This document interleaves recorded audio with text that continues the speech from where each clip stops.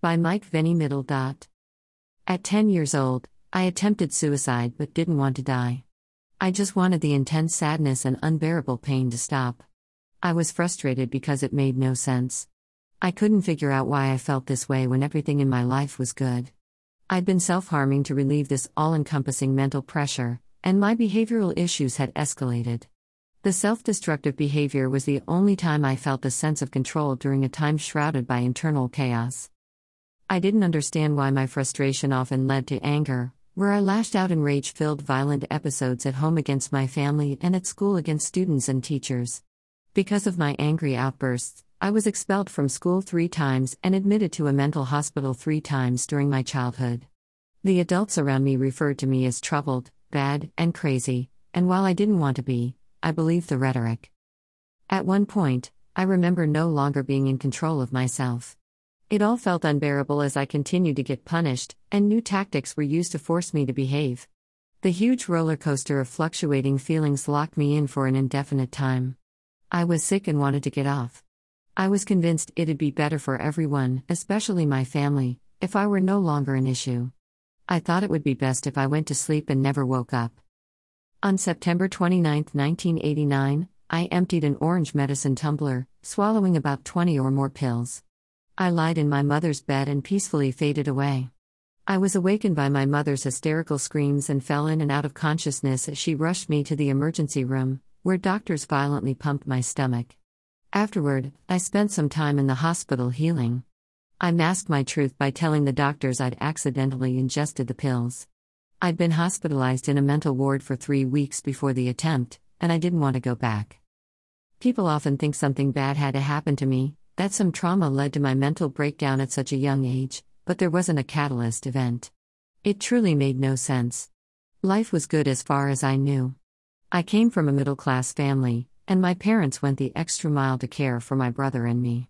They did so much to assist me in getting professional help.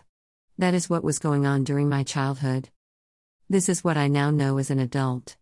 I didn't have a tragic childhood, but my mother didn't have excellent social skills, so she didn't try to understand me or my issues. She just wanted to make me behave. I felt incredibly alone in a big, complex mental health struggle that was confusing to me as a child and even today leaves me perplexed at times.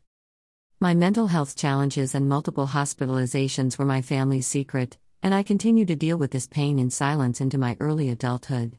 There's a public health crisis happening on our watch, as Black men and boys continue to suffer with undiagnosed and untreated mental health crises alone and learn to mask the pain until it overtakes them.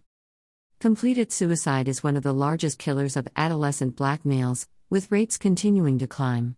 Black men have higher rates of social risk factors related to depression and suicide, including unemployment, poverty, poor educational opportunities, lack of health care, medical disease, and systematic oppression, making them more likely to be suicidal. Sydney Hankerson, MD, MBA, Associate Professor and Vice Chair for Community Engagement in the Department of Psychiatry, and Director of Mental Health Equity Research at the Institute for Health Equity Research, IHER, in the Department of Population Health Science and Policy at Icahn School of Medicine at Mount Sinai says that Black Americans face unique stressors that are often due to the impact of structural racism. These things can negatively impact our mental health. Examples of these stressors include economic inequities, mass incarceration, and limited access to culturally sensitive health care. But mental health issues can impact Black boys and men from any socioeconomic background. The recent news of the death of Stephen Boss, affectionately known as T-Witch, the executive producer, DJ and dancer from The Ellen DeGeneres Show, shocked many across the country. His death quickly highlighted the issue of Black male suicide. Denial and confusion became the reaction of those who saw only the mask he learned to wear in public. We must get past the "he looked like he was happy" mindset. Anyone, including Black men, can put on the act of being happy, but you don't know what's going on privately. We all project images of something to the world. At times, Black men feel we can better fit into society when viewed as charismatic, cheerful, intelligent, humorous, and mentally and physically strong. The reality is we can all be great actors. We all tell ourselves stories, sometimes those stories are healthy, and often they aren't. The story that's not healthy is that we must wear masks because mental health disorder makes us weak.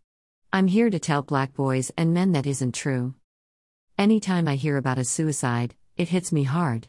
There's sadness for what the person was going through and that their life had to end that way. It is preventable, and it's time for us all to act. Which, sadly, will not be the last Black man to die by suicide. Black leaders, preachers, parents, aunts, uncles, teachers, coaches, close friends, all of us, it's time to take a long look at the Black boys and men in our lives and keep that supportive hand on their shoulder when it comes to their mental health. It's time to share our mental health stories and provide support and solidarity for Black boys and men in their mental health journey. When I think about specific actions we can take, one of the keys is to get into the habit of sharing selfless stories. Share those stories that show you in a not-so-positive light. These stories show your ugly side, pain, shame, embarrassment, and self-proclaimed weaknesses when it comes to your mental health journey. Sharing my story has made me a stronger person and leader. Many people open up to me about their struggles, and there's an interchange of support and immediate breaking of stigma in those conversations. I challenge you to share your mental health stories, create dialogue, and contribute to making a change. It's also time to get educated. People often display clear signs and subtle symptoms of mental health concerns, but you must know what those signs are and take immediate action. Do your homework to be in the know, like a stroke or heart attack. Education can be the helping hand someone needs at their darkest hour. And it's important for those in positions of influence to help, including faith-based leaders. Due to the influence of churches in Black communities, people often believe mental health disorders can be prayed away and lean heavily on their faith during a mental health crisis. While prayer and faith can relieve stress and anxiety, mental health is not a spiritual problem. Hankerson encourages leaders in these spaces to get involved in Black mental health education and prevention. Instead of seeking formal mental health treatment, Black Americans have often leveraged community strengths like extended family connections, faith-based organizations, and sororities and fraternities, he says. Transforming the stigma includes having conversations about what's going on. As a community, we must evolve by thinking deeply about the messages we share in our families and communities and give appropriate language to these struggles. In addition to that, it's time to redefine what it means to be a healthy, whole, strong Black man.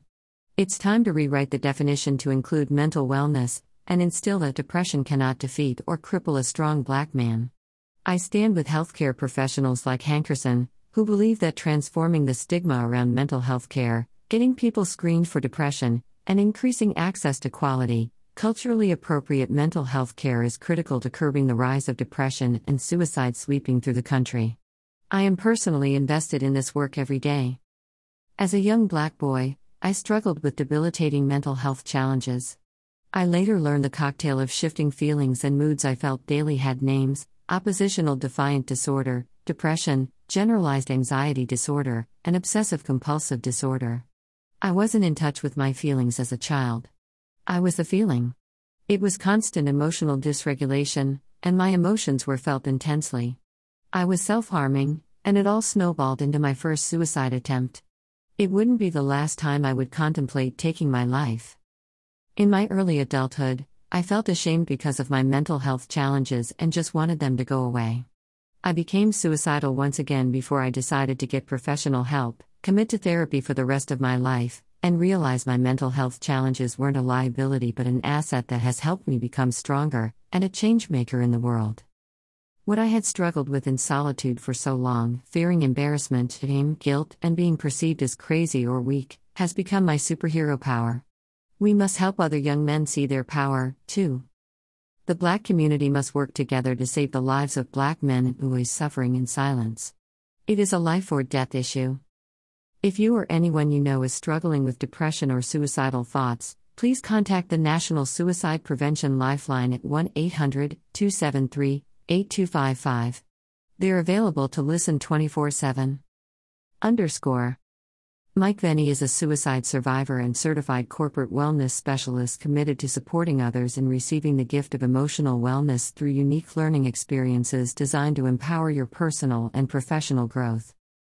Topics: Black mental health, Black youth suicide, health and wellness, mental health.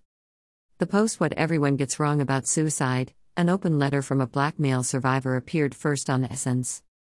This content was originally published here.